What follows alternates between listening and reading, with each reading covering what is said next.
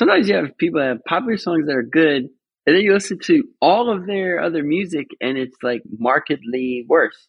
And it's like, how do you account for that? They had a moment of inspiration or transcendence, and it just came out of I don't know.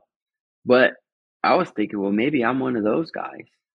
Maybe I just had this one moment, and I think what I'm doing now is good, but maybe I'm crazy.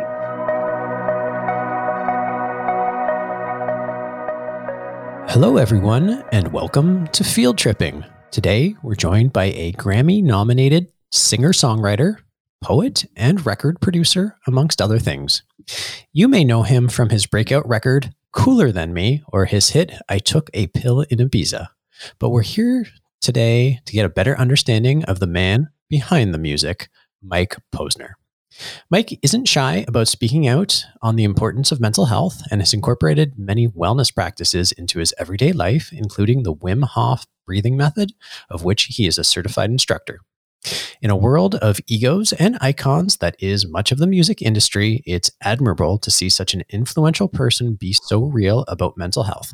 Mike, thanks so much for joining us today. Are you ready to go field tripping? I'm ready to go field tripping. Thank you for having me on. Awesome. All right. So we're going to start by playing a game, something we've never done before on the podcast. And it's in honor of your first. It's an honor of your first hit, Cooler Than Me. And Conrad is going to be our judge on who has done the cooler thing. The prize is only mutual admiration, but are you ready? I am ready. All right. First question, you answer, then I'll answer. What is the coolest thing you've ever done? Summited Mount Everest. That is pretty cool. I will give you that. I would say the coolest thing I've ever done was opening the NASDAQ when Field Trip listed on the exchange back. I guess we listed last July or something like that, but it was pretty friggin' cool to be opening and seeing our logo and our team up on the billboard in Times Square. So, all right, first question. Conrad, who's the winner on that one? Congratulations. Actually, save it till the end. Save it till the end. We'll just tally it up. Okay. Who is the most interesting person you've ever had dinner with? Wow. Interesting person had dinner with. Gosh. You go first. I'm still thinking. All right. It was Robin Leach from Lifestyles of the Rich and the Famous, that TV show from the 80s. He was at a dinner I was at. I sat across from him. So Robin Leach is the most interesting.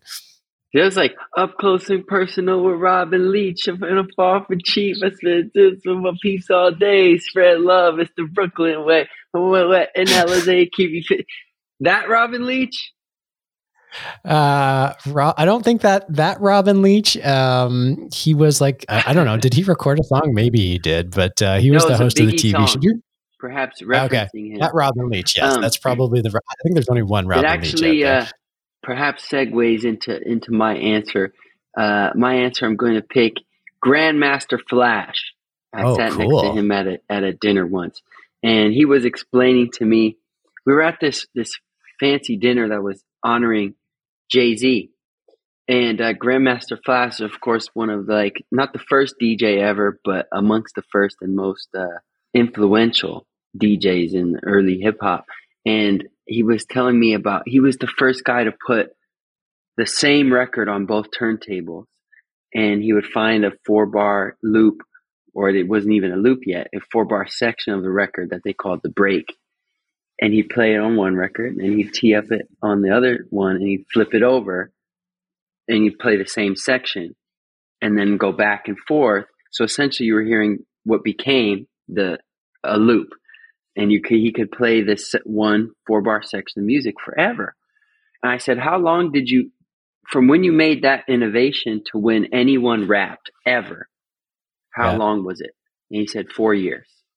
So I said, if you never figured out that, there would have never been a Jay-Z, never been a Biggie Smalls, never been Kendrick Lamar. And he said no. And of course, it was these loops that people began, just sort of shouting on the mic, keeping the party going. We call it emceeing. And then making up little rhymes, and that became the entire media and art form of rapping. And so that was a pretty cool dinner. All right. Well, I'm going to give you that one off the bat. No, you don't even have to judge Conrad. It's Conrad's choice. All right. Next question. What's the most romantic thing you've ever done? Gosh, I'm gonna be giving up all my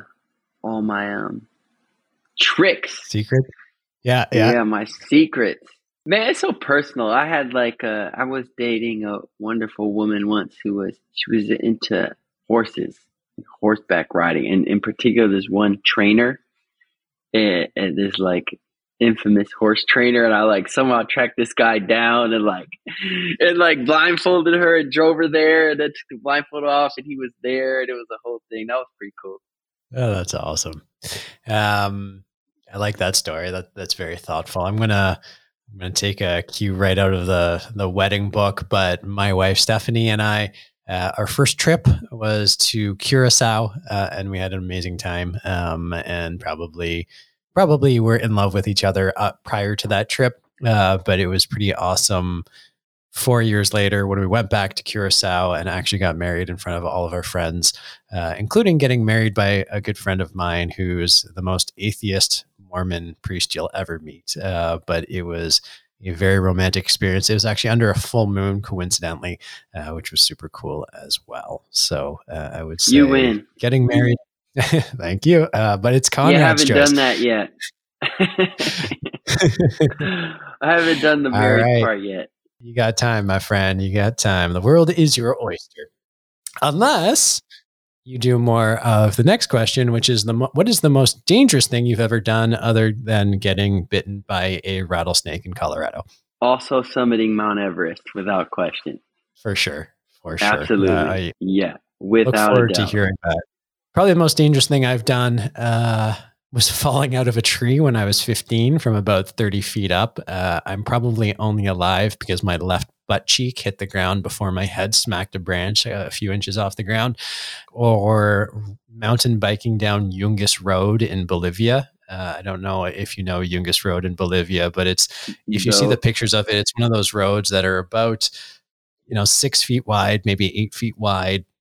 On one side, there's a mountain. On the other side, there's 1,000-foot drop cliff, and trucks pass each other on this road. It's very harrowing, and riding down on a mountain bike was a hell of a lot of fun. But at one point, I let myself go too fast, hit the brakes, and fishtailed perilously close to the edge of those cliffs. And that's probably one of the most dangerous things I've ever done.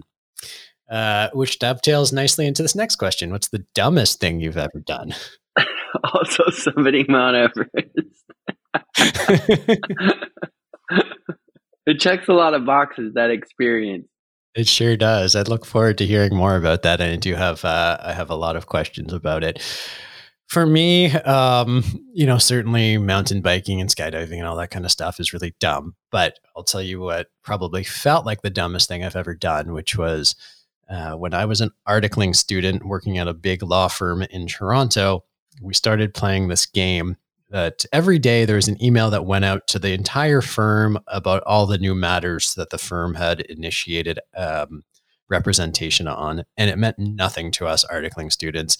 It was kind of annoying. So we started this joke of trying to forward the email to all of our friends being like, look at the exciting news. And whoever got the email out to everybody else first used to claim spoils for being the first to do it. But it was usually framed as spoils, insert expletive here, as a term of endearment to our friends. And so one time I did that. It was like in the last 2 weeks of my articling year. So I'm right at the end and I haven't been fired.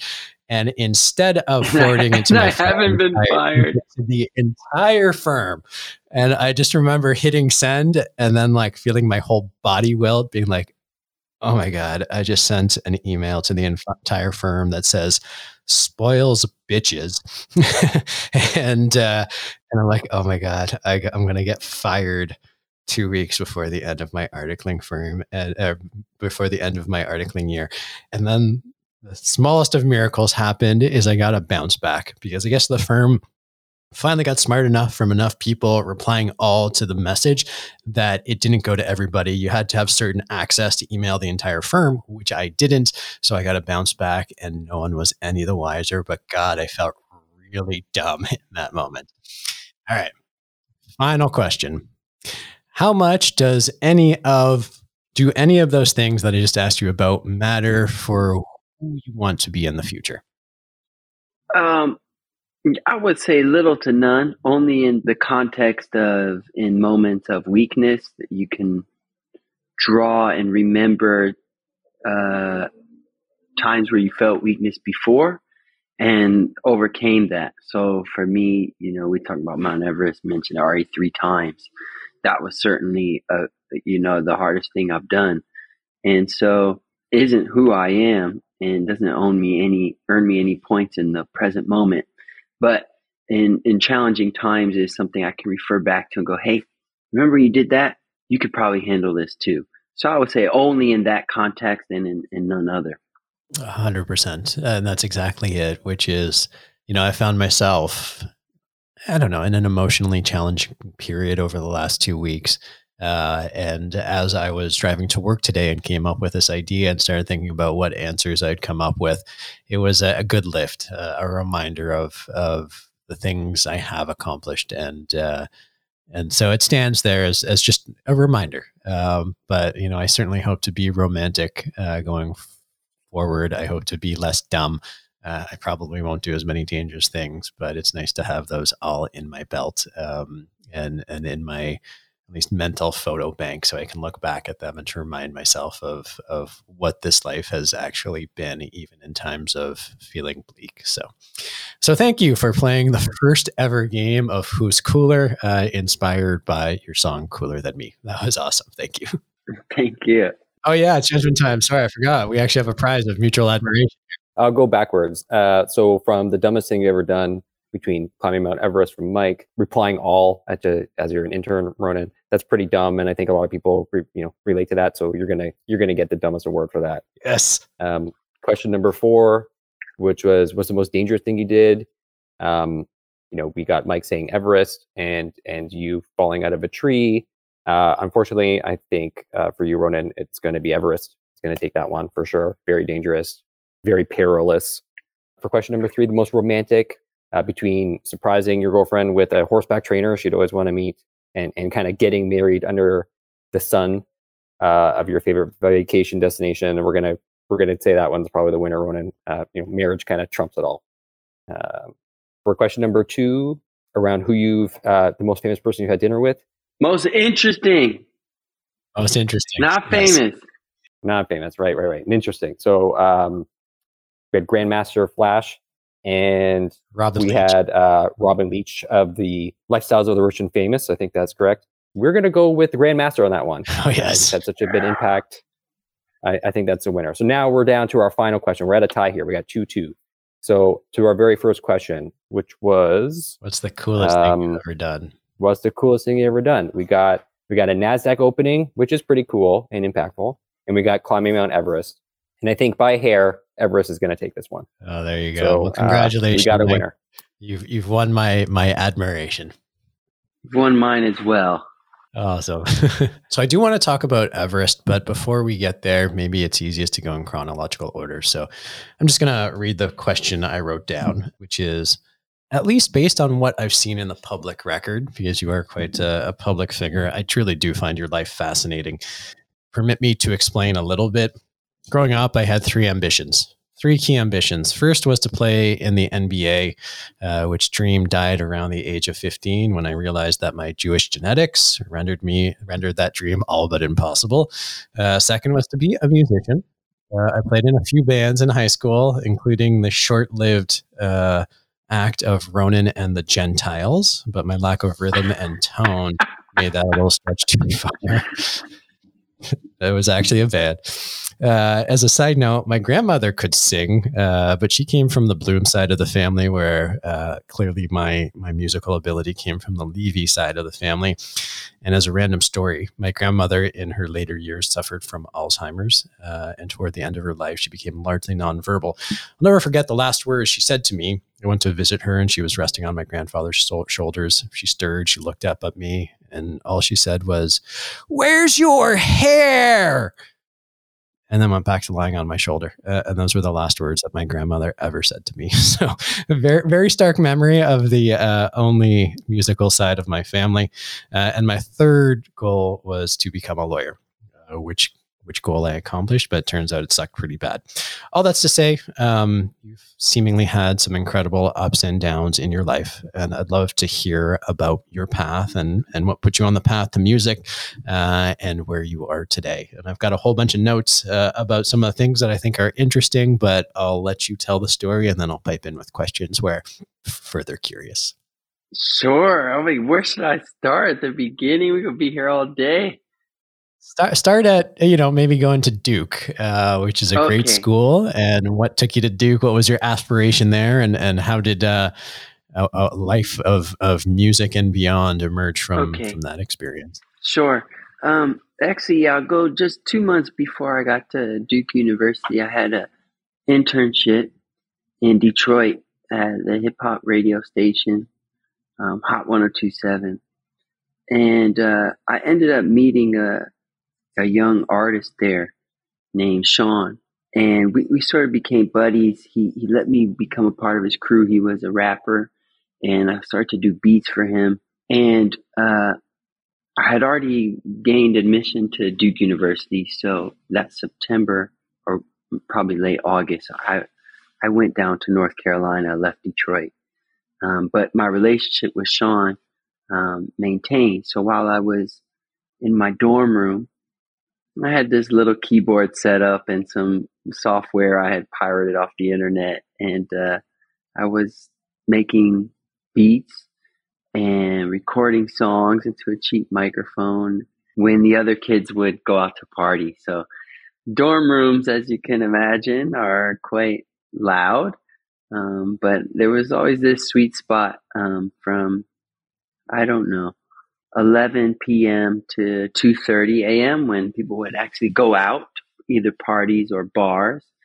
And before those things closed and they returned, it would get loud again. It was quiet from 11:30 to 2. So I could write songs all day, but in that little opening, that window, I would record music.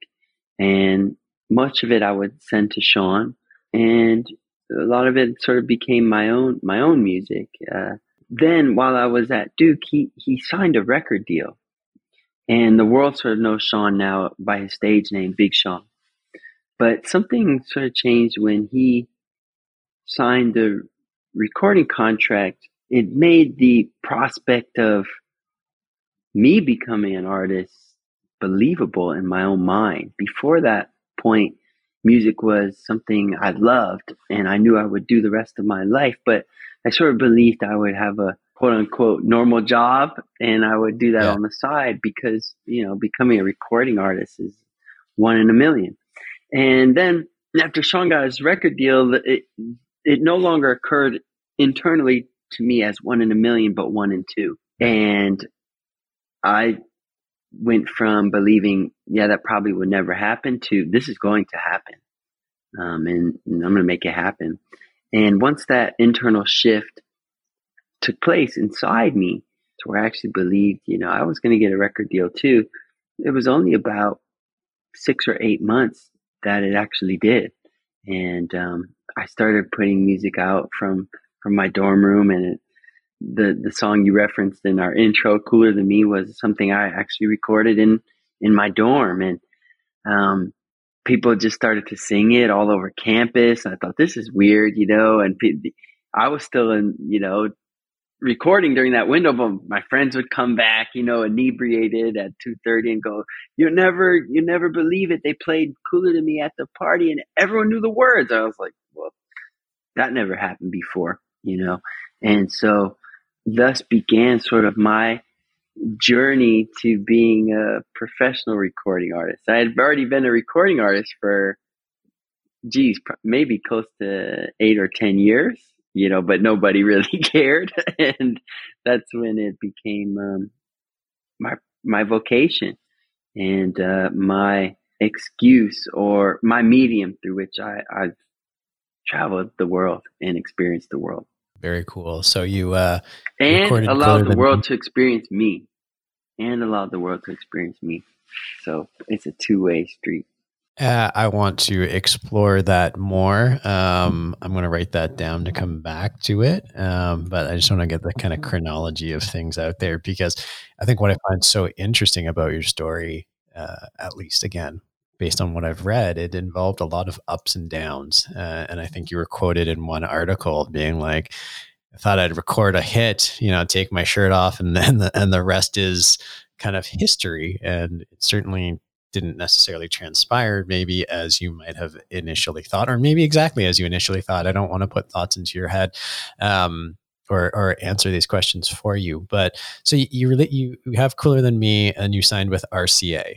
Is that correct? Yeah, that's correct. So towards the end of my junior year in college, I started taking meetings. All these record labels are flying me out during finals week. I had a meeting with Jay-Z when I was supposed to be writing my sociology paper. And you're correct. I ended up choosing RCA from all my suitors. My single, Cooler Than Me, just sort of exploded. That was my first single, even though I had recorded it in the dorm. Once I signed to the label and we got on the radio, it really exploded. And what ensued was this vast success, beyond my wildest dreams. In fact, I even sort of like leapfrogged Sean professionally. And accompanied with that success was a large degree of disillusionment, because I was a very insecure kid growing up. I always felt like I didn't quite belong. And I remember having this thought at Duke, which was, once I get this record deal, my internal experience of life, of the present moment, will be better. I will feel more comfortable in the center of my own experience, having acquired this external thing. And of course, you don't even need to hear me say it, but of course I went about obtaining the thing, the record deal, and I got it. And I got this notoriety, and I got this attention from the opposite sex, and I got this money, and my experience moment to moment of life was largely unchanged. I felt like pretty much exactly the same. And even though I felt the same, not worse, there was this disillusionment, almost dread, because before that moment, I always had the thing to look forward to. Once I get this, things will be better. And we all have a version of this. I suspect many of our listeners, and even those of us that have had this realization, have new ones crop up. So if you're listening, what is your version? It may not be a record deal, but often we as humans put something in the future to say, hey, once I get that, it'll all be okay. And I didn't have that thing anymore, because I got to the point where it was supposed to all be okay, and it was the same. That really started me on the next chapter, was this darkness, this disillusionment. When did that darkness start? Like, how quickly did you go from being like, holy shit, I made it, and I know that feeling very clearly. Although if I ever get a record label, I will actually have made it. So I'm going to disagree with you on that one. But that's coming from me, a very different circumstance. But yeah, when did it turn? When did it turn? Because that would be a prerequisite miracle for you guys. That's exactly you right. You never know. If you reassemble the Gentiles, some magic could happen. It could. With a name like that, yeah. Yeah. Geez, I'm not sure. But probably a series of weeks, probably in the 2 to 4 week range, where it's like, hey, this isn't like this. I feel the same, I feel the same. And this was the impetus for my sort of sadhana to begin my spiritual journey, which was, I got to ask this question, at a very young age, which was, if not this, then what? If not material success, money, the notoriety, the fame, etc., then what? What is going to change my moment to moment experience of life? And, it's easy to sit here 10 years later and go, and I just asked the question, but no, there's I didn't know who I was. And then of course, not only did was it hard during the successful part, but actually the success was followed very quickly with a period of a failure. You know, the next song I put out didn't replicate the success of Cooler Than Me.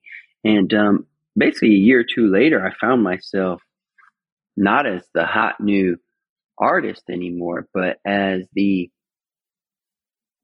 washed up artist. People would call me a one-hit wonder at that time, which I guess by definition I was. I hadn't had my second hit yet, but I was just completely lost. My identity was wrapped up in first being successful and popular, and then I wasn't successful and popular, and I really was sort of struggling and grasping to figure out what's next, what matters to me, what do I had made some money and I had a house, and then just like a completely empty calendar. Like what do I even do now?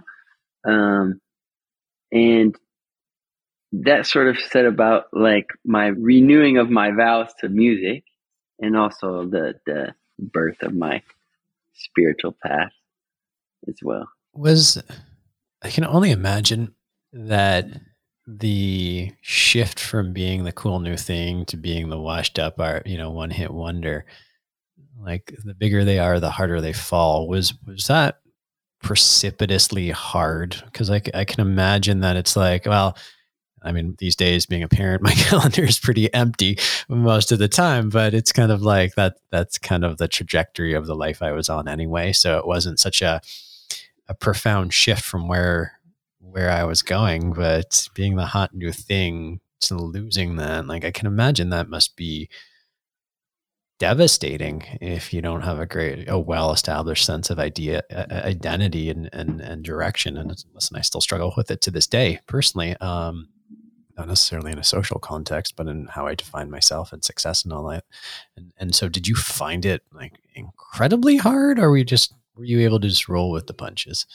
It's hard because I can't like compare it to how anyone else would have felt, but yeah, it was marked by also a real inauthenticity, that's a funny turn of phrase, a real inauthenticity, meaning in LA, in the music scene, what I really wanted at that time was to replicate the success. And the success is also addictive in some ways. You start thinking like, there's also another party that goes, well, maybe you just didn't get enough.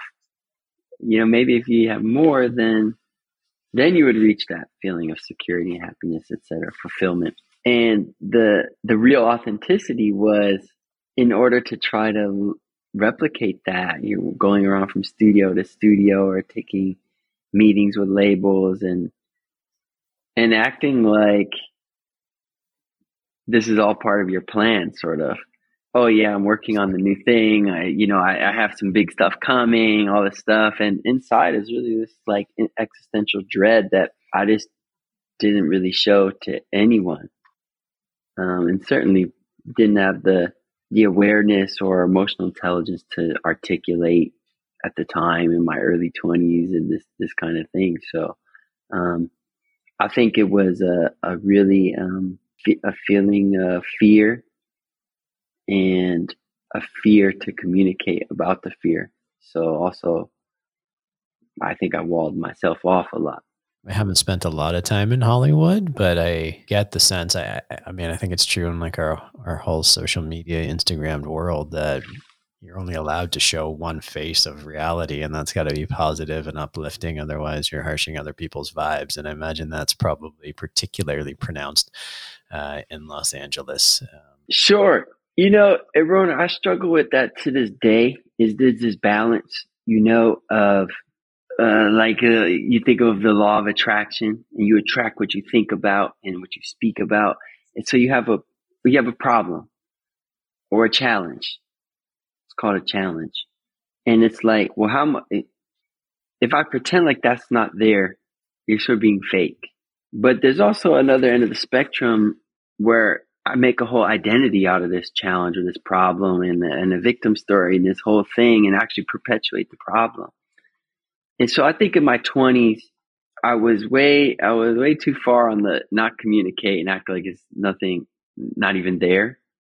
and actually like it kind of festers and metastasizes part of the spectrum. And where you really want to be is sort of in the middle, and so I sort of shifted this way, So again, just continuing with the chronology. So you go through a bit of a down period, but you rededicate yourself to music, it sounds like. And a couple of your songs, from what I read, got picked up by some big artists. How did that feel? Can you tell the story there? Sure. So I was still recording music this whole time and actually felt, back in love. I won't say back in love, but just recommitted to music, because I sort of had this like Steve Jobs moment where, he got fired from Apple, and it's like, I'm sitting at the house. I've made some money. I'm young. I go from like touring the world, like you said, taking my shirt off at shows, and now the calendar is empty. And I go, what the heck do I do now? And I sort of realized I still love music. And so maybe I have some time now. I don't have to tour. I don't have to travel. Maybe I can use this time to actually get better at it. And so I was always just writing. I took the time to learn how to play instruments, because before that I was just making beats and I rapped. But I learned to play the guitar, and I learned to play piano, and took a lot of singing lessons. And during this time I was recording, and I got what we call in the music industry, I was shelved. So I had this record deal still with RCA, but because my sales were so low, they're sort of looking at the charts or the trends of how my music is doing and going, hey, actually to put out his next album will probably cost us more than we're going to make, because you have to pay all the producers, the marketing costs, a lot of overhead, upfront costs that you hope to make back if the albums sell. And at that time, we're actually selling real CDs still, And good old days. Yeah, just the way my singles were trending, I thought, hey, if we pay all those upfront costs, we're probably not going to get that money back. So what happened was I got what we call shelved, which just means like, hey, you can make all the music you want, but we're not going to put it out. And if something crazy happens, some song leaks out and it does well, we still own it. So it's kind of like they're just sitting on an asset but not using it. And I thought, well, heck, I actually recorded an album called Pages, didn't come out, and I recorded another album called, I recorded an album called Sky High, and then another album called Pages. So I had 2 albums that actually never came out. And if you look at my discography now, I had an album come out in 2010, and then the next one didn't come out till 2016. And that's really what happened. There were 2 other albums in there, but they sort of got lost. And occasionally, like, I would run into other artists at the studio, or just through sort of backward, behind the scenes, like networks in the music industry. Some of my songs would get heard, listened to by other artists. And like in 2 cases, these artists kind of like begged me to cherry pick one of the songs from these shelved albums and record for their albums. I just figured, heck, like, my stuff isn't even coming out. So better off they sing it than it just sit on my laptop forever. And so that is how the song Sugar from Maroon 5 came to be, or, one part of how it came to be. And also how the song Boyfriend for Justin Bieber came to be, as the songs were recorded for my albums and all my albums, but I took them off and gave them to them. Was that bittersweet? Or was that just like amazing? It's awesome to see someone taking my work and running with it. It was cool. It was cool to, also have to understand, like, when you have this one moment of success, you're thinking, well, maybe I just got lucky. And that actually does happen in music. I can think of a few artists I won't name because it's kind of mean, but actually they have like this one really amazing song.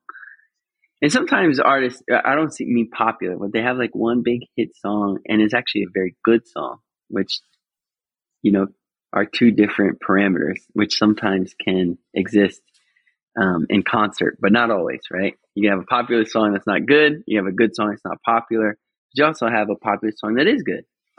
sometimes you have people that have popular songs that are good, and then you listen to all of their other music, and it's like markedly worse. And it's like, how do you account for that? You know, they had a moment of inspiration or transcendence, and it just came out of it. You know, I don't know, but I was thinking, well, maybe I'm one of those guys. You know, maybe I just had this one moment, and you know, I think what I'm doing now is good, but maybe I'm crazy. You know, maybe I just like it because I made it. I'm biased. Well, then Boyfriend hits, and it's like, okay, now you have two songs that lots of other people like, lots and lots of other people like. So, like, it's probably not luck. You know, it's probably not luck. And then you have the third with Sugar, and it's like, okay, maybe you know what you're doing a little bit, you know? And so those it was just positive for me you know, people always ask, do you wish you kept it for yourself? It's like, I had it for myself, but it was stuck. So it was the obvious choice, and it was awesome. It was awesome. And it's still awesome. I hear those songs, you know, I'll be in the elevator, or I'm traveling, I'm in the gym somewhere, and that one of those songs will come on, and it's so cool, you know, and you look, you go, oh, you know? That's awesome. At what point did you decide to pick up and move to Utah and live in a van with your guitar? Was that when the inspiration for some of these songs came out, or was that after, you know, your two albums got shelved by RCA? Geez, I can't remember the exact timeline, but I remember it was after a breakup for sure. Okay. And I just sort of felt like bogged down by my own social identity. I thought, well, why don't I just get the heck out of here and see if I can figure out how to be happy without any of my stuff, without being who I am here, and without all my luxuries that I live with. I just live in this van, grow my beard, and just kind of simplify things. And so I actually do remember I had written this song, kind of skipping ahead in the chronology, as you like to call it. For me, it's like my boring life story. But I remember I had recorded another song called I Took a Pill in Ibiza. And it was really about this whole phenomena. You know, in the popular music scene, we do a really good job of documenting our ascension to success. And you'll hear lots of rappers or artists talking about and very eloquently and poetically and artfully describing their ascension from sometimes destitute circumstances to glory. And some of those stories are very beautiful. But here I thought, like, hey, I had this like ascension to glory, but now I'm actually descending away from glory into anonymity. And I actually don't really hear anyone write about that. And I'm going to try to write about that in a way that's equally artful, poetic, and beautiful. And so that was I Took a Pill in Ibiza. It's about not ascending to glory, but falling away from it and what that was like. Anyway, I put this song out, and I didn't think too much of it other than I was also scared again, because I thought, you know, prior to that point, all my music was very either hip hop or pop, you know, somewhere between those two genres. And here I was putting out essentially a folk song and a folk EP.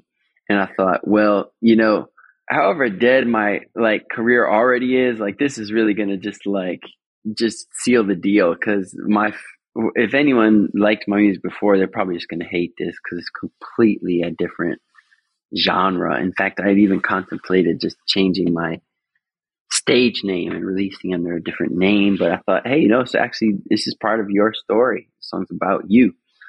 So I put it out, and I was in the van, and I was just like not even thinking about anything in terms of my career. And then I got a call like, hey, this song, you know, there's a remix of this song that's like #1 in Norway.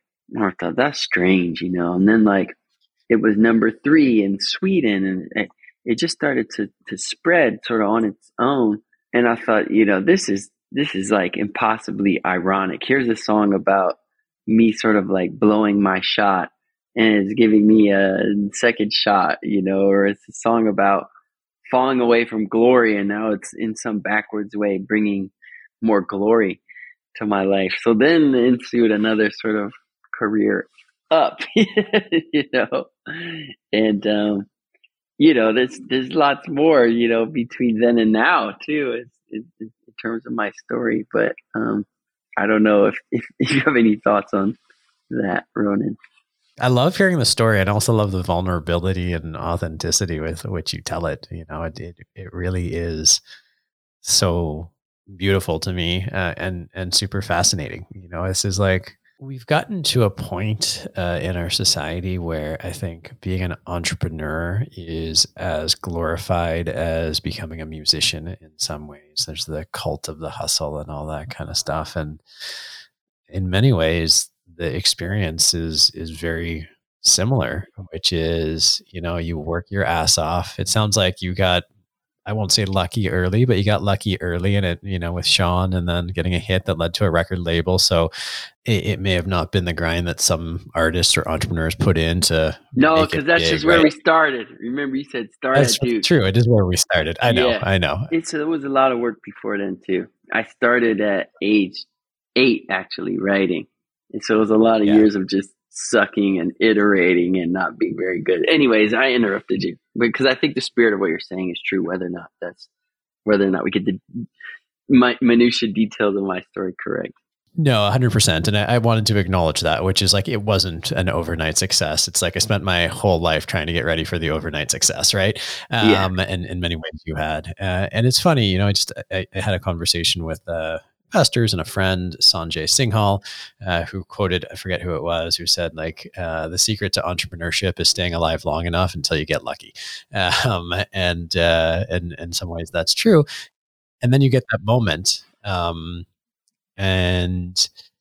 then you get a lot of the, I guess, dopamine hits that probably go along with being a successful recording artist. Is like, you start being popular, you have money, you get invited to things, people are interested in you that didn't exist before. And then depending on your trajectory, you hit that plateau. And for a lot of the time it's downward. It's that downward trajectory. And then, much like being a recording artist, if you've got the hustle and the desire and the fortitude and the know-how, you can turn that around, and then you get your second shot. And hopefully with a little bit more wisdom, you go into that second shot, so you don't come out guns blazing, buying the house and living the lifestyle. So that's really my next question. When you got, when you saw I Took a Pill in Ibiza reversed your descent into an ascent, did it feel different? Did you approach it with a new lens, being like, I'm not going to fall into the traps of my first ascent? Or, was it just as much fun and giddy as the first time around? It was certainly experienced with more gratitude and appreciation for, hey, this is actually kind of a rare thing. So it's okay to enjoy it, and appreciate it, be grateful for it, because we know it comes after and up now. There's eventually, like, no one stays at number one forever. There hasn't been a song in history that got to number one and just stayed up there. They've all come down. So I remember feeling a greater sense of appreciation and awareness of the rarity of the moment, and an intention to be grateful for it. Now, sort of during the real wave of I Took a Pill in Ibiza's success, this wave was punctuated not by the song really falling down the charts, but actually by my father's diagnosis with glioblastoma, which is cancer of the brain. So, I got a phone call one day when I was in LA, and my mom said, your dad has a tumor in his head the size of a tangerine. They're going to take it out tomorrow. And so I just got on a plane, and I went home, and I essentially moved home. While I had this like giant success, and you said in my intro, I got nominated for the Grammy. That's when I got nominated for the Grammy. But I was at home helping my dad transition from life to death, during that time. And he died, I think, about 10 months after we got that diagnosis. And I sort of had this feeling of possibility / like disillusionment wash over my life again, like sort of a gray malaise, like what's next? And I washed back up on the shores of LA and found myself sort of in recording studios. I made an album, actually really good album in my opinion, maybe my best album. But still, it felt like I had this sense that there was something more. There had to be something more, both inside me and also like my life had to be more. It took me a while, another year. And then a friend of mine, Avicii, who was a wonderful producer and artist, he died. He killed himself. And then I realized, like, hey, I too am going to die one day, hopefully not anytime soon. But before then, I really want to live my life. And I had this dream that I had sort of put on the back burner for years and years, which was to walk across America. And I thought, well, I'm either going to do it or I'm just going to live somebody else's life, And that's when I started to think in a real way, like, I want to do this thing. I actually had a psychedelic experience right before I started the walk. I sat ayahuasca, and it was actually like a really, really challenging experience. Like I always say, at no point during that sit was I having fun. One of the big takeaways was, hey, you're sort of living a life you designed 10 years ago when you're 21, and you're 31 now. And while you actually have grown and your values have evolved in an admirable way, your lifestyle hasn't. Like, what you're actually doing with your time is the same. And so that needs to change. And I got firm in the intention that I didn't have to live the normal script of an artist's life, which is sort of to make an album, go on tour, make an album, go on tour, make an album, go on tour, go to Vegas, like that wasn't going to be my path and my journey. And there's nothing wrong with that path or journey, should it be someone else's path or journey, but it just didn't feel like mine. I thought, well, like I can sort of like make and create music and then go on this adventure. And I actually don't have to like go on tour after I put this album. I can sort of create my own, like pick and choose what I like from the playbook and use it and kind of throw away the rest and create. And so that was really sort of a kick in the butt. It wasn't a gentle nudge or a kind reminder. It was a real kick in the butt. Like you gotta make some changes. And while I already had the intention of going on the walk, it's sort of like the artifice and scaffolding around that whole thing had to get stripped away and rebuilt. And so that journey was in November 2018. And my first step of the walk across America was April 15th, 2019.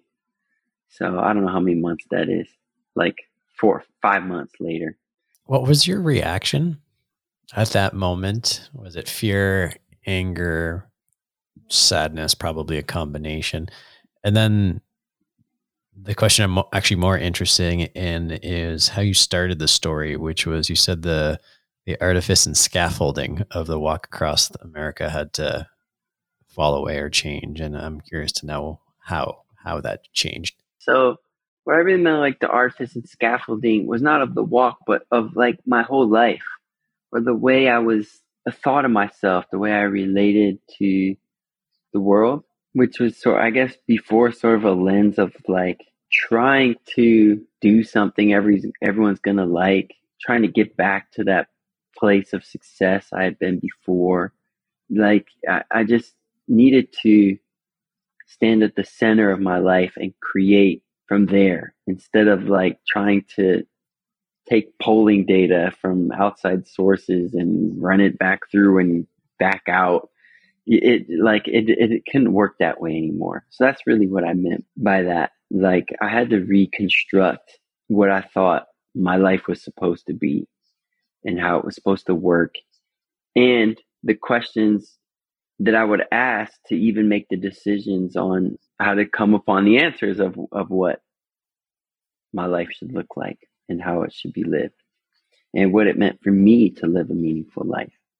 So that was really the thing. I think this is really important. What were those changed questions that you were asking yourself? Because I think that's one of I'll just speak from my personal experience where I was going through the analysis of whether I wanted to do something or not. And it was a really hard question, of like, is this a rest of my life kind of decision? And it's impossible to make those decisions. And so instead, for the first time, I flipped the question. I said, is this thing serving me? And that was a profound shift in the question, because it was like, I can answer that. It's hard to make a decision to know what to do for the rest of your life, but I can answer the question, is this thing serving me right now? And that's an easy question to answer. That doesn't take much thinking at all. You know the answer immediately as soon as you ask that question. But also the shift in asking that question for me, because I've spent a lot of my last 43 and a half years or so struggling with a sense of self-worth and all that kind of stuff. It was actually very profound shifting the question, because asking from the question of, does this serve me, implies that I am deserving of something, which starts to fundamentally undermine that notion of worthlessness.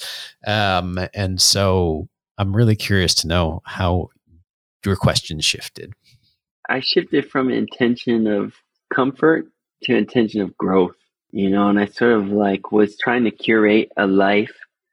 Or maybe my question, without realizing it, was like, how do I make my life more comfortable? So how do I get more attention from others, more money, more fame, more success, and curate this like sandbox so it's exactly perfect and nothing ever bothers me, to how do I make things as uncomfortable as possible?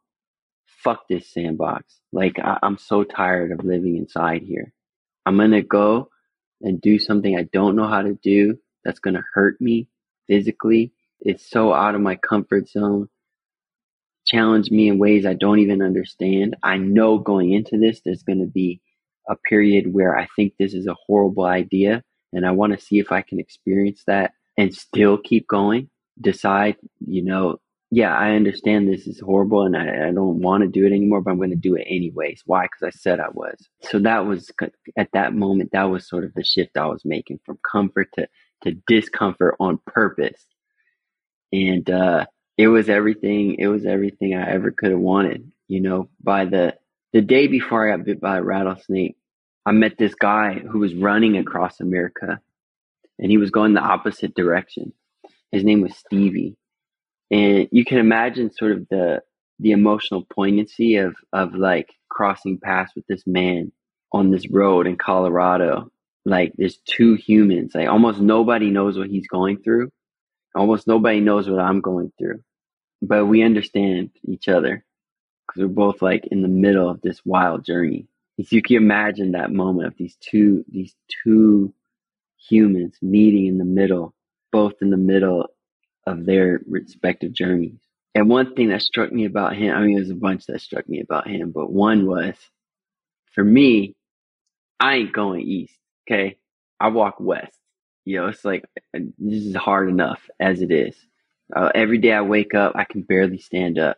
The pain come out of my feet were unimaginable.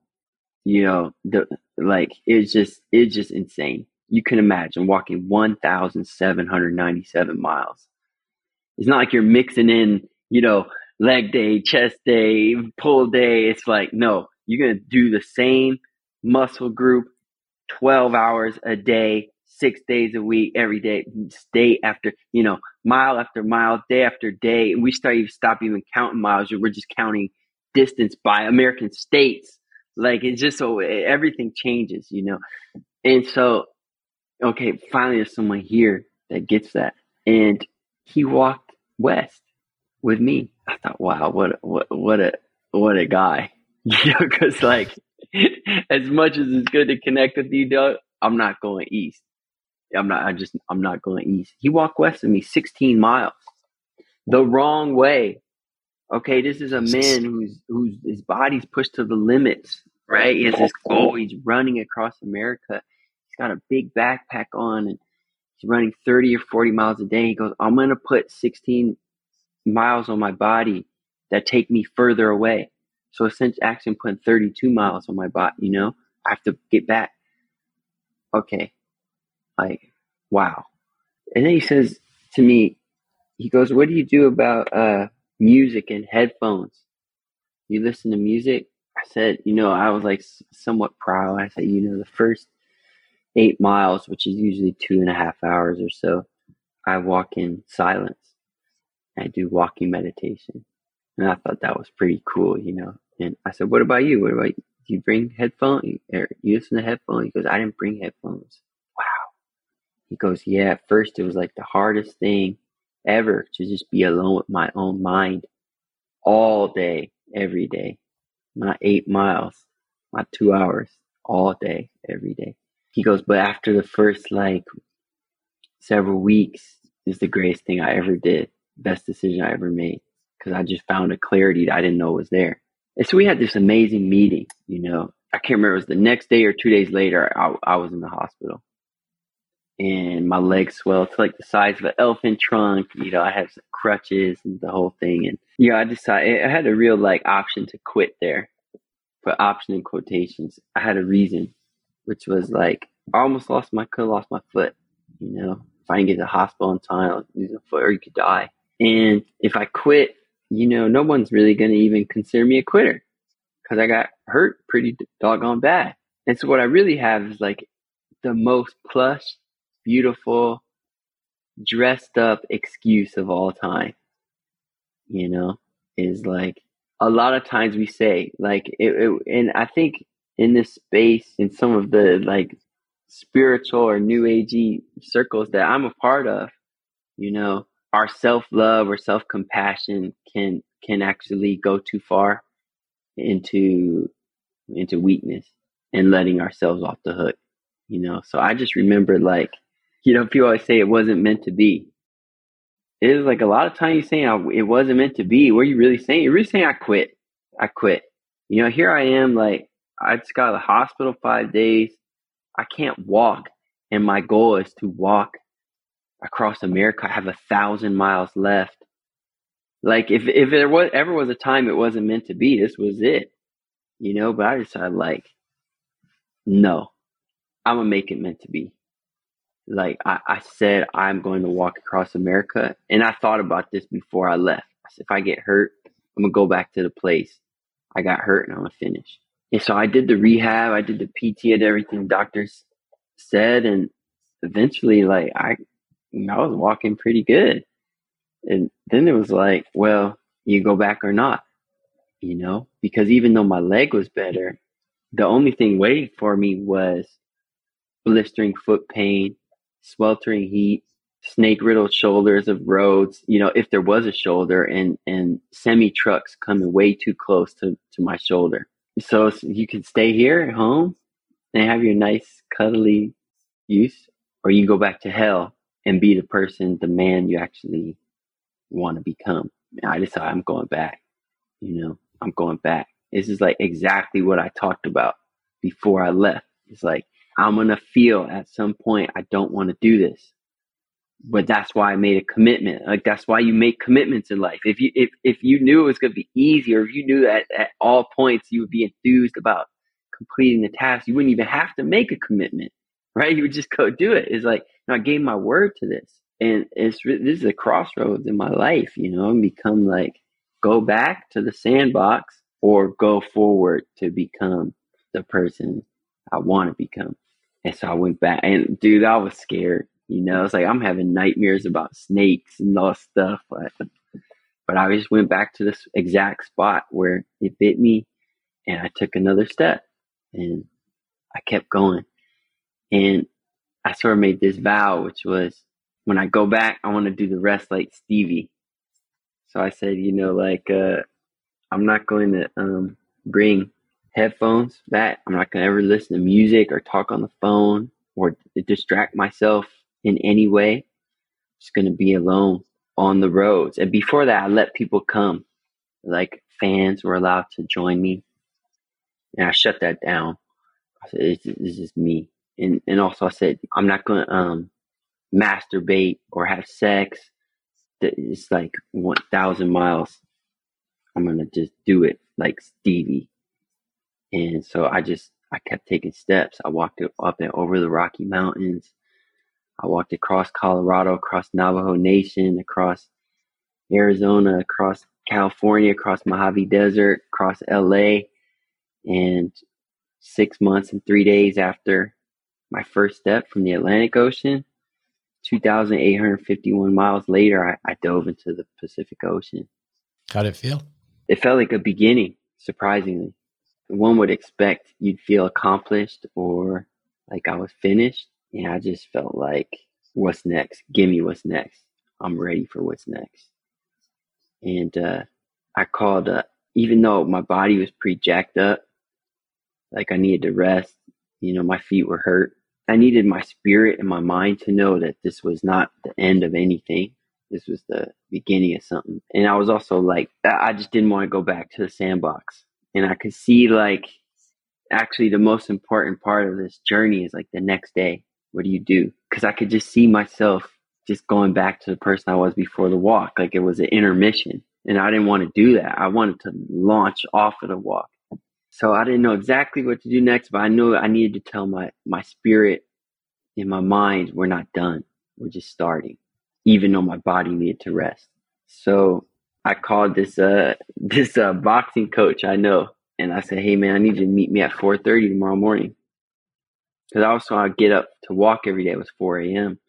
So I said, I wake up at 4 a.m. tomorrow also. Even though it walks over, I'm going to 4. So he said, okay. And I got up. And like I said, man, I was like the Tin Man, I could barely like move. It was so stiff. Like it was bad, it's bad. And at the time also, you don't know, thankfully I've healed up now, but like at the time I thought, this might be permanent. I don't know what I've done to my feet, my knees, my leg. Like I might feel like this the rest of my life, but I said, I got to let my spirit know this. I'm not. So I went that morning, 4:30. And I hit mitts, I jumped rope, and I sent the loud message to my spirit, like this the beginnings hide themselves in ends. It's the beginning. 2 weeks later, I climbed my first mountain, climbed Mount Hood with my friend Colin O'Brady.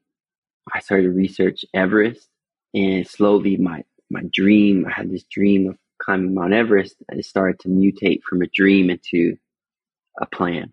Well, to everyone else, like, it really seemed like two different journeys. It is really like one thing for me. It's not, I didn't go unpack my bags. It's like I didn't even have a house to go back to.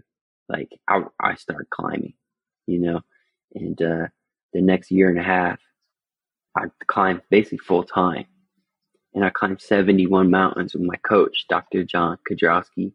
In April 2021, we took a plane to Nepal and hiked 6 days to get to Everest Base Camp and looked up at what we hoped would be number 72. It's Mount Everest, the tallest mountain in the world. And pause. Pause. Dramatic effect. Yeah. Any questions, kid? No. Listen, I actually love. I love the story. I love how you're telling it. I love the insights that you shared. At a certain point, music re-entered the picture, or was always happening in parallel to this journey. And I'd love to hear that. But let's talk about actually climbing Everest, and then we can circle back to, the album "A Real Good Kid," and then your most recent one, or at least your most recent track, which is "Not Dead Yet." But let's talk Everest first. Sure.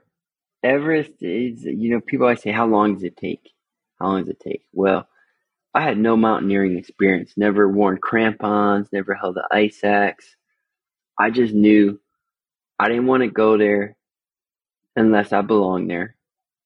I had no interest in going until I was a mountaineer, but I was just a dude who had walked really far. And my first training climb with John, I didn't know how to wear crampons. I was chasing it behind. I didn't know how to turn my headlamp on the right color. I was trying to follow his footsteps as he went up, and I noticed that his heels never touched the mountain. He sticks just the balls of his feet in, and then pushes up as if he's on stairs. And I thought, gee, like, how strong is these guys' calves? And it's like, I couldn't do it. And I was looking up at this ridge line. I thought, well, just get to that ridge line.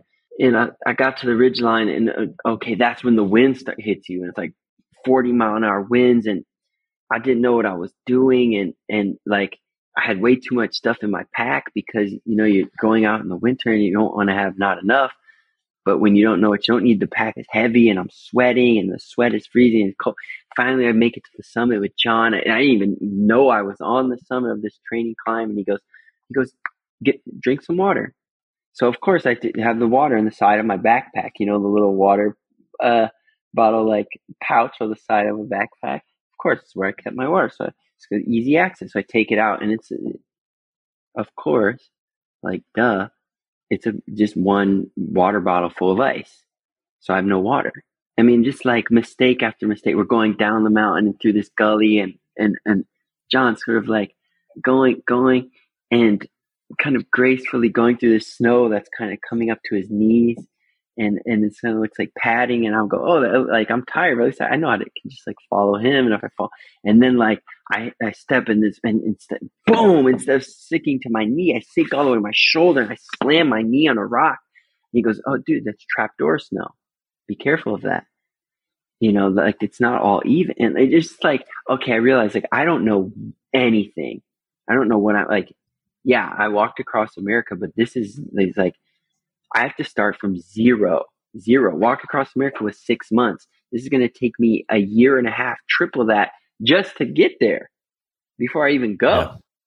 So all I have to say, the expedition was 2 months long, but is really like 18 months long journey for me. I got there, and it's COVID. So it was very strange times. Like, we didn't even know if we'd be able to go. One side of Everest was closed. There were teams that would have outbreaks and they would leave, and it was just a lot going on in regards to that. And it's just a mind game, because you sit in base camp is at 17,300 feet. Okay, that's very high. The tallest mountain in the continental United States is 14,400 or something like that. It's Mount Whitney. So they're 3,000 feet higher than the summit of Mount Whitney is base camp.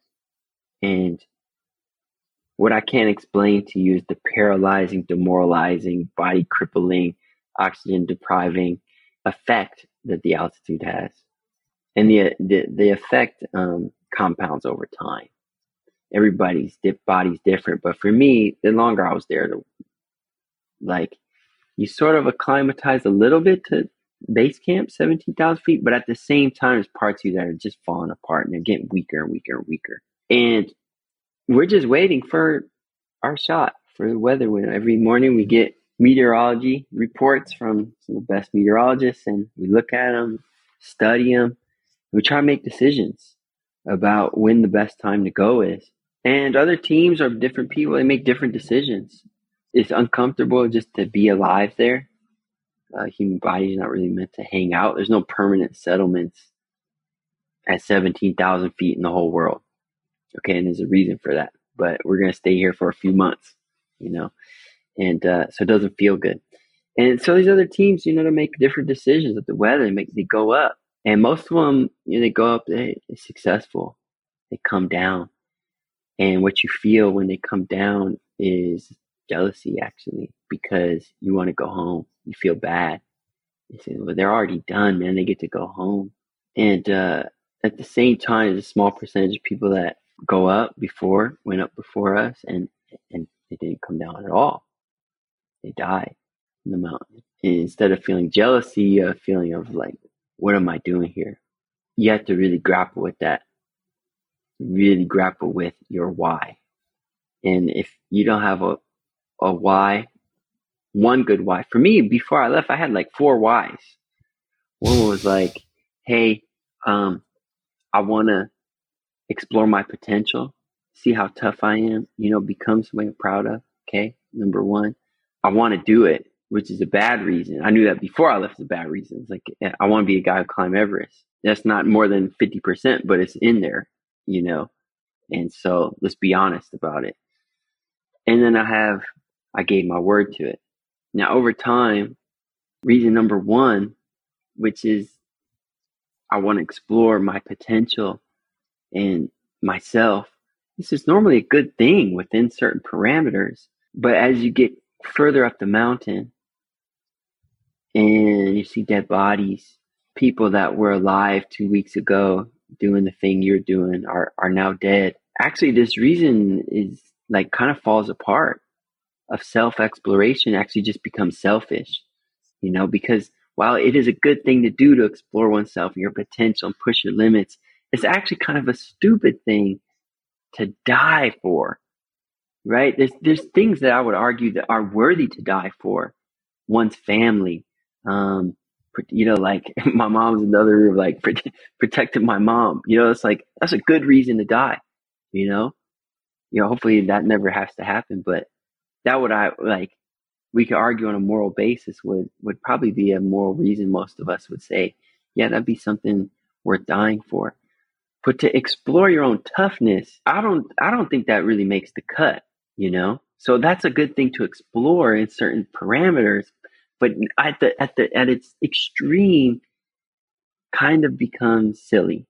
So that reason fell away. That's the reason number one. Second reason was I want to be a guy who climbs Everest. I already knew before I left that was a bad reason. All right. So that reason's out. So now I'm left with just one why. It's the one you wouldn't expect, which is I'm at Camp 2. An avalanche almost hit our tent last night. I'm the worst I ever felt. And I'm only at Camp 2. There's 4 camps before the summit. This is incredibly dangerous. All these things are pulling me downwards. They're all reasons for me to go down the mountain. And the only thing left was I said I was going to do it. I gave my word to this. I committed to it. Right or wrong, I'm going to honor it. It was the only why that stood up. The only thing that was pulling me upwards instead of down. And so I went to Camp 3. I went to Camp 4. We could talk about psychedelic experiences. I had a psychedelic experience at Camp 4 with no medicine necessary, bro. Yeah. I got to Camp 4 and you get there at about 11. So imagine like each of these days like a marathon from base camp to 2 to 3, 3 to 4. It's like imagine a marathon, and you can't stop. Like if you run the New York Marathon, you want to quit, like take the subway home.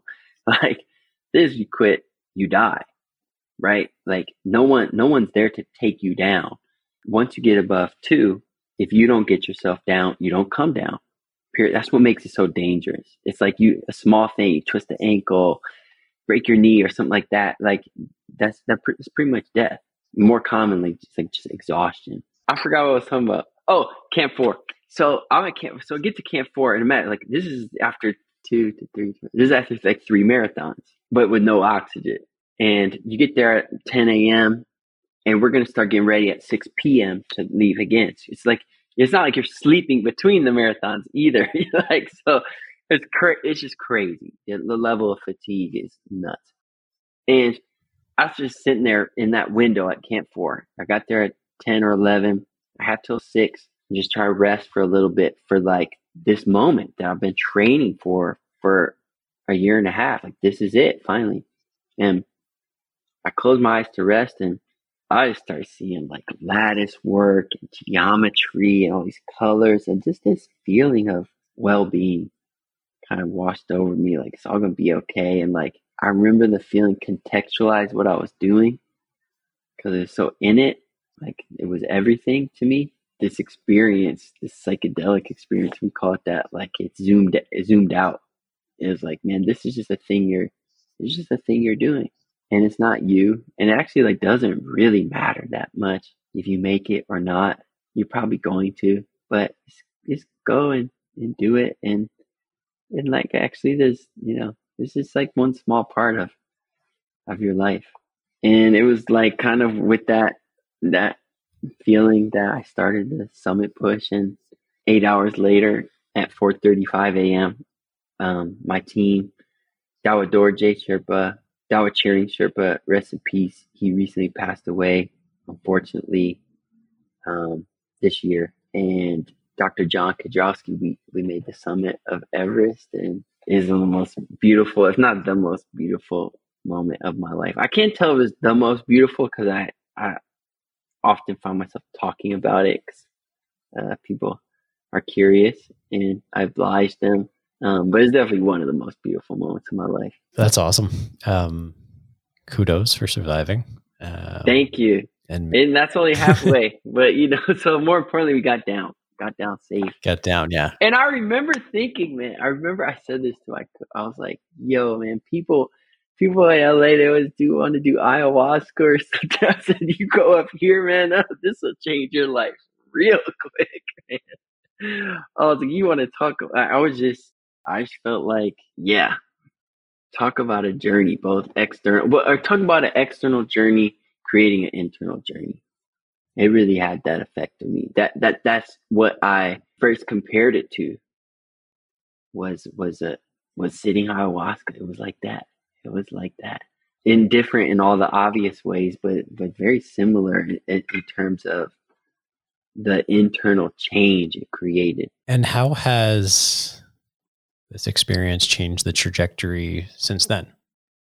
What was next after that? Because in many ways, I could see that having the same traps as success as a musician or as an entrepreneur, which is you hit a peak, literally and figuratively. And then what? So how did you navigate that? Yeah, man. So it's a great question. And actually it changed me in all unexpected ways, which was, I thought I would feel proud and it would be motivation for me to launch into my next thing, maybe more dangerous, more crazy. It wasn't like that at all. The actual effect it had on me was a reminder of how beautiful it is to just be here, just be alive. So people often ask me, what's next? And of course, that's like, if we change the context of that question, it's like the worst question ever we can ask as humans trying to be present on our journey. There is no next. There's only here, right? And I'm not trying to sidestep the question, but this actually was how the mountain experience affected me, which was, there is no next, Mike. There is only here. And look, like you rolled the dice right there. And luckily, you're still alive. And what my intention was, if we could call this a next, what my next thing was to be more here, to be more present, enjoy this. And do I still have external goals? Absolutely. I have financial goals, I have musical goals, I have health goals, I have all sorts of goals that I'm working towards. But as our mutual friend Joe says, it's like these goals are just like little games that you move the ball on the field a little bit each day, but that's it. They're games. And do I forget it? Yep, all the time. But really, my intention is to be here, and to be an invitation for others to be here, for us to join one another in presence. And I try to do that in my music, and so recommitted to my music right now. It's not on it was always going in parallel, like you said, during these adventures. It wasn't the main thing. Now it's sort of like the main thing I work on. And I have a sort of beautiful job where if I do it well, actually I can invite people into presence through that as well, whether I'm playing it live or through the actual recordings. And so that's sort of what I'm up to. That's awesome. I wish I had something more eloquent to say about that, but I listen. I love that, and this is a podcast ostensibly about psychedelics, and besides one reference to ayahuasca and a oxygen deprived trip, this has been the most psychedelic conversation in the purest, most elegant, eloquent way that I think I've ever had, because your story right here that you've expressed so beautifully to me is the psychedelic journey. It's not about the drugs. It's not about the trips. It's not about how often you do it. It's about every step you take and every decision that you make, and having the awareness and presence to be conscious of that, and tapping into those things outside of us that in our modern Western digital scientific world, we forget about almost every day. And psychedelics are a great reminder of that. But you don't need the drugs for it. It's always there. You, as your story and your experiences have shown us, is that we just got to wake up to it. And we forget, but then we wake up again and keep on it. And I think you've done a great job of being in it more than a lot of people. So I listened to your story with awe, with envy in a positive way. And, you know, I don't really have any other questions. It's like this is it. This is exactly it, for lack of a better term. So I'm going to stop there and just say, thank you, man. This has been so beautiful. Thank you for sharing it so elegantly. And I guess, if there's any invitation that you would want to make to anybody listening right now, this is a great opportunity to do so. Besides, obviously, checking out Not Dead Yet, which I really appreciate the video. But anything else that you'd like to share, please do. Otherwise, I'll just thank you for your time. Invitation. I think if someone's made it this far into our chat, they're probably in a space where it's safe to ask them the following, which I would ask, like, we'll just take 3 breaths together. I would ask you, close your eyes, and we'll take 1 breath in gratitude for where we are and who we're with. So we'll take that breath now to breathe in and feel the gratitude for where you are and who you're with. Let it go.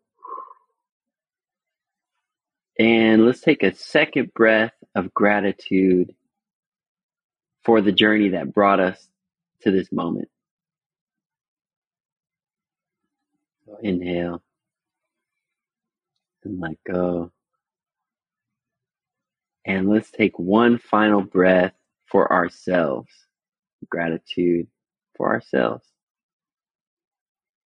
Breathing in, letting go. And Posner is out. That was amazing, Mike. Thank you so much. Thank you. Really appreciate it. There's a song whose lyrics are as follows. This is what a sad song sounds like. It's been playing in my head for my whole life. It's beautiful and cruel at the same time. And this is what a broken heart beats like. It's tearing up my chest like a jackknife. But it gets me through the good and the bad times. Given the subject of this interview, I'm sure it comes as no surprise that these lyrics are from Mike Posner's latest song, Not Dead Yet. But beyond being a shameless promote from this newfound fanboy of Mike's, I actually find the lyrics particularly meaningful because, like Mike, they represent one of the most important conversations I feel like society isn't having these days, and that is the multidimensional, infinitely textured, exceedingly complex thing that this existence actually is. Songs can be beautiful and cruel. Your heart can be the source of indescribable pain, yet you can love it for getting you through the good and bad times. You can have empathy for people and still believe in progress. You can have your career skyrocket only to crash, only to skyrocket again and come out the other side more level than you went in the first time. This is the psychedelic journey. This is what it's all about. It's about allowing everything that there is to allow into your life and using it as a guide to help you find out who you are and what you're doing. Yes, this may sound like metaphysical mumbo jumbo, I get that, but I'd swear on everything that I find to be good and holy that this is it. This is the journey that we are all on, and I have to say, I've met very few people who can so deftly and poetically and thoughtfully articulate and express it. So, speaking personally, I'm genuinely grateful that Mike is not dead yet, and I hope you are as well. Thank you for listening. As a quick reminder, please follow, rate, and review Field Tripping wherever you get your podcasts, and sign up for our newsletter at fieldtriphealth.com/podcast. Thank you for listening to Field Tripping. I'm your host, Ronan Levy. Until next time, stay curious, breathe properly, and remember, every day is a field trip if you let it be one. Field Tripping is created by Ronan Levy. Our producer is Conrad Page, and associate producer is Macy Baker. Thanks to our production team at Legacy Media, and of course, big thanks to Mike Posner for joining us today. To keep up with his whereabouts and to listen to his music, click the link in the description.